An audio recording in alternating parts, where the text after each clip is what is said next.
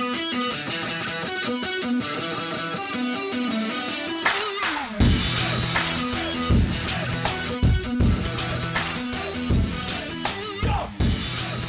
right, guys, welcome in to today's episode of the Southeast Tubes Podcast. It is Thursday, August the 10th, 2017, and boy, did Wednesday night in the world of SEC basketball give us a couple of noteworthy items that were definitely worth discussing. And the first one, of course, is the official reclassification of Jontay Porter to the 2017 class. He will be on Missouri's roster this upcoming season. It was inevitable that this was going to happen.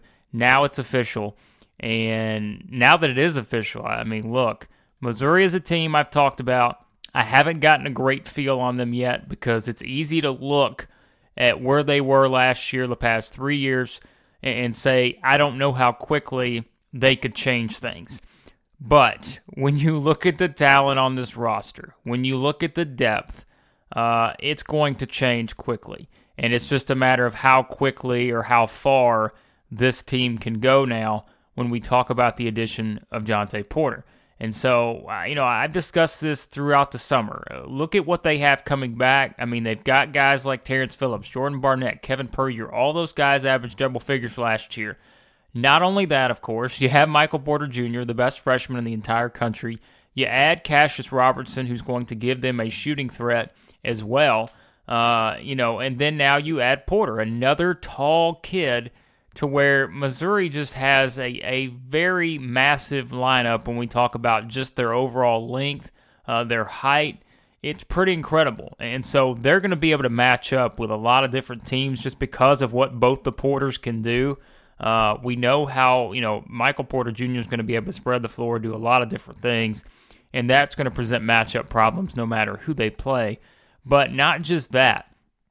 They now have, if you look at just their overall depth, I mean, their starting five seems to be, it's pretty good. I mean, let's think about it. It's really good when you talk about the returning guys mixing in with the Porters, with a guy like Cassius Robertson most likely. They've got a very solid starting lineup, but they have what everyone else in the SEC has too. And, like I said before, adding Jontay Porter is not going to automatically take Missouri from, maybe people think they're going to finish 6th, 7th, 8th, somewhere in there, to being the SEC favorite. However, when you add another player that's that good, it adds that other element of depth.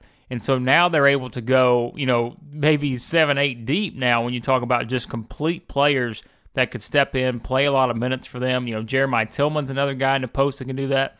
We talked about Kevin Puryear. Blake Harris going to play a lot at point probably. So you've got guys that can step in and play minutes. And Missouri is going to be able to do that because they have those kind of options we've talked about with other teams. And so they can mix and match with certain different lineups and be okay because they have that depth. And, it seems like we talk about the SEC being guard heavy when you look around at all these different teams, and there's just a lot of teams that are loaded at the guard spot. Missouri's a team that now is absolutely loaded at the forward spot, the center position, just post play in general. They have 4 guys in there. When we talk about Michael Porter Jr., Jontay Porter, Kevin Puryear, Jeremiah Tillman, who can be impact players, if they play to their potential. And so certainly one of the things people are going to look at and say, well, 3 of those guys are freshmen. And sure, that's a good point, but look, Michael Porter Jr., one of the best freshmen in the entire country. He'll be one of the best players in the country, period. And then again, adding a guy like Jontay Porter just gives them another playmaker who can give them so many different things on both ends of the floor. And you just can't, talk about that kind of value enough with the depth. And Missouri completely, in my opinion now, adding another body like that, adding another player like that who can give them a lot of minutes and add to that size that they already have in the front court to mix with the guys in the back court. Terrence Phillips, I think, is going to have a breakthrough year. I told you how high I am on Robertson, and we discussed that. I was going to do the podcast with Sam. We did the podcast last night. We're going to release it today, but now with Porter's news coming out, we're going to hold off on that one probably until tomorrow or Monday because it is an hour-long show basically on the entire SEC. So that's one we can kind of wait on now with all this big news coming out with Porter reclassifying. so that way it doesn't get kind of lost in the shuffle. So it was a very in-depth, fun discussion with Sam, who I've talked about does work over at Rock M Nation, and I know he's busy talking about Jontay Porter reclassifying. And as I said on Twitter last night, I'd like to thank Jontay Porter for reclassifying after we did the podcast. So as soon as we finished, he reclassified. But luckily, we kind of had the I guess, feeling that it was going to happen, and so we just kind of went with the fact that he was already going to be there, and sure enough, that's what happened. So Jontay Porter, now with the Missouri Tigers, he makes Missouri a team that I was a little hesitant on before, wondering how it was all going to play out, but now when you look at that depth, when you see what they have in terms of size, playmakers, it's hard to say that Missouri's not going to be an NCAA tournament team. They have that kind of talent. They have good returners, that they add new pieces, and it's just a matter of seeing how the chemistry builds between all these different players. If that happens, Missouri is going to be a tough team to beat. They're going to present a lot of matchup problems for a lot of different teams. So there you go. Finally happened. Jontay Porter will be playing at Missouri. And another, I guess, newsworthy item from Wednesday night was one that caught some people by surprise, and that was Alabama losing to Carleton in Canada. They lost 84-71. I've said this 2 episodes in a row now in talking about these foreign trips and what they mean for teams. Just like I said it with Auburn's 58-point win, over an Italian team yesterday, I'm going to say it again with Alabama's 13-point loss to this team. It is what it is. It's nothing to completely lose your mind over. It's nothing to get, overreactions all over the place. It's just, that's not what it is. This game means absolutely nothing. It's August. It's an exhibition game. And look, let's think about just the overall picture here. Coaches are trying to experiment with different rotations. They're trying to put guys in certain spots to see how they play there.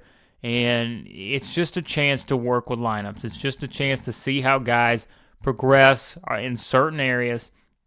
That's all it is. The biggest things I think to take away from that game, Colin Sexton's injury, of course, everyone was just holding their breath, wondering what was going to happen with him, and that was the biggest fear, of course, and understandable based on that, but he appears to be fine. Another takeaway I thought was, look, John Petty has been the most standout player on the team for these 2 games thus far. He went 4 of 7 from 3 again, shot the lights out. He can shoot the ball very well. Led him in scoring with 16 points. And I just, at this point, it's going to be hard to leave John Petty off the floor. Now, Dejon Ingram not playing in the game again.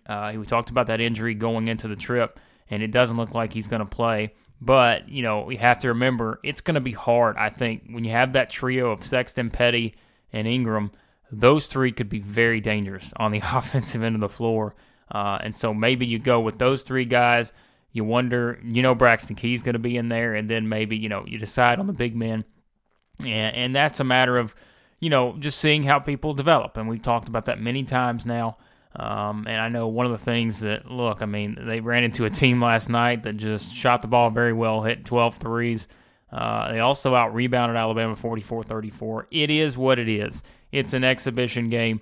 It's nothing to read too much into. Teams get better from this kind of stuff. Teams learn from this kind of stuff.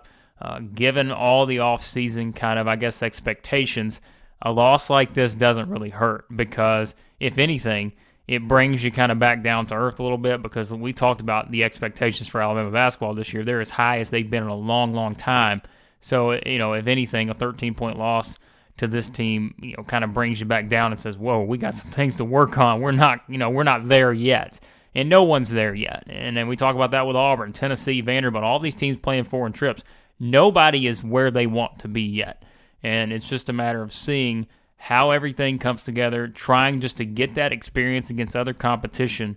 That's all that matters right now. It's not about the wins and losses. You don't take these wins and losses into your record once the season starts. So, it is what it is, like I said, and Alabama will finish up, play another game today, and, we'll see what happens. But it is what it is, and it's something that people should not overreact to and just kind of take it as a learning experience for this team. That's what the coaching staff will do, and they will see kind of how guys react going forward. So, All right, so there is that, and we're going to wrap up with one of the mailbag questions from this week, and that is from Brad Cavallaro at BradCav2. He's on Twitter, and his question is thoughts on the SEC position battles like Gabriel versus Washington and Kentucky, Puryear versus Tillman versus Jontay at Missouri. How do you think sort of the minutes, I guess, play out on that? And it's a good question, Brad, because I think, you could look at these and it's easy to kind of go back and forth. When you look at Kentucky, Gabriel is someone I've been very high on this offseason just because seeing what he's done in terms of building strength, building his body up more, being prepared for that grind, the physicality of the season that it brings. But I think, P.J. Washington's a really good player. I think he's going to have a chance to play a lot of different minutes, be one of those impact players for Kentucky, maybe one of those guys that kind of flies under the radar because we're seemingly talking about Kevin Knox, Hamidou Diallo being the main guys there, but I think Washington could be kind of that rock-solid player that they're going to need to build that chemistry there with all the new guys. But Gabriel's going to get plenty of opportunities. It wouldn't surprise me if he gets those opportunities right away because, look, Kentucky's not a team with a lot of experience, but just having a guy that's played one season and now comes back, kind of transformed himself, I think Gabriel's going to be intriguing to watch in the early part of the non-conference just to see how far his game has developed. But John Calipari is going to be able to get good minutes out of both of those guys. I don't think there's any doubt about it. Could it be a situation where Gabriel kind of gets them all early and then we see Washington progress and make his way in there? I think, like with the other lineups we've talked about, Kentucky's going to have some options in how they play because they can kind of mix and match some of these guys in certain places. So we'll see how that works out. But I like both of those players, and I think that's going to be a tight kind of situation to see how that unfolds with the rotation in general there at Kentucky. And then you talk about Missouri. We talked about Jontay Porter reclassifying. And I just really look at this and think it's going to be hard to keep Jontay Porter off the floor when you're playing him beside his brother. And Kevin Puryear, as good as he was for that team, last year, and certainly we all remember this play down the stretch, but I think he's someone that's going to get minutes as well. And maybe Tillman he's another one of those freshmen where you probably just have to wait and see how he kind of plays in comparison to the other two guys, maybe see where they go with that.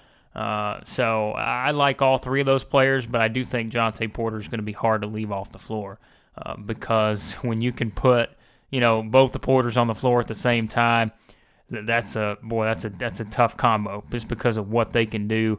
We know what Michael Porter Jr. can do. You have a post guy in Jontay who can just completely, do what he needs to do in the paint. And so I think it's going to be tough, I think, if you're Cuonzo Martin, to leave both those guys off the floor because if you can play them together, we know, look, I mean, they're brothers, that they have a chemistry on certain things. I mean, look, it's something to where they're going to be able to play well off of each other. And so they're probably going to get the nod together. And then Puryear, I think, is probably the next man in that group. So thanks for the question, Brad. Always appreciate your questions here on the podcast. And so thank you, as always, for listening to everyone out there. And be sure to subscribe to the Southeast Hoops podcast. You can do that by going over to iTunes, search for Southeast Hoops, subscribe for free, and get every episode delivered as soon as they go up. SoutheastHoops.com, all the written work's there. Going to continue to work on some new stuff as well that'll be coming up soon. And this is one of those, finally, I've talked about the preseason power rankings, been holding and holding and holding. This was one of the pieces that I was waiting on to kind of fall in place because now that Jontay Porter's here, it definitely gives me a better idea of where I have Missouri. And it's no surprise. I think they're an NCAA tournament team now. It's just a matter of where do they fall in the SEC pecking order. And as I mentioned earlier as well, be sure to stay tuned and be sure you are subscribed because you do not want to miss the podcast I did with Sam Snelling. Like I said, it was an hour long, but boy, we hit on so many different topics around the world of SEC basketball. You always hear mine here on the podcast, but Sam gives his thoughts as well, and he's as in-depth as, I try to be. And we really touched on so many different aspects on all 14 teams. We got to everyone, and it was a lot of fun. So I think this is going to be a very fun listen. So be sure to stay tuned to that. I'm not sure. It could be Friday, could be Monday. Not 100% sure yet, so just make sure you subscribe so you don't miss it. So thanks as always for listening to the podcast, and I will talk to you guys next time.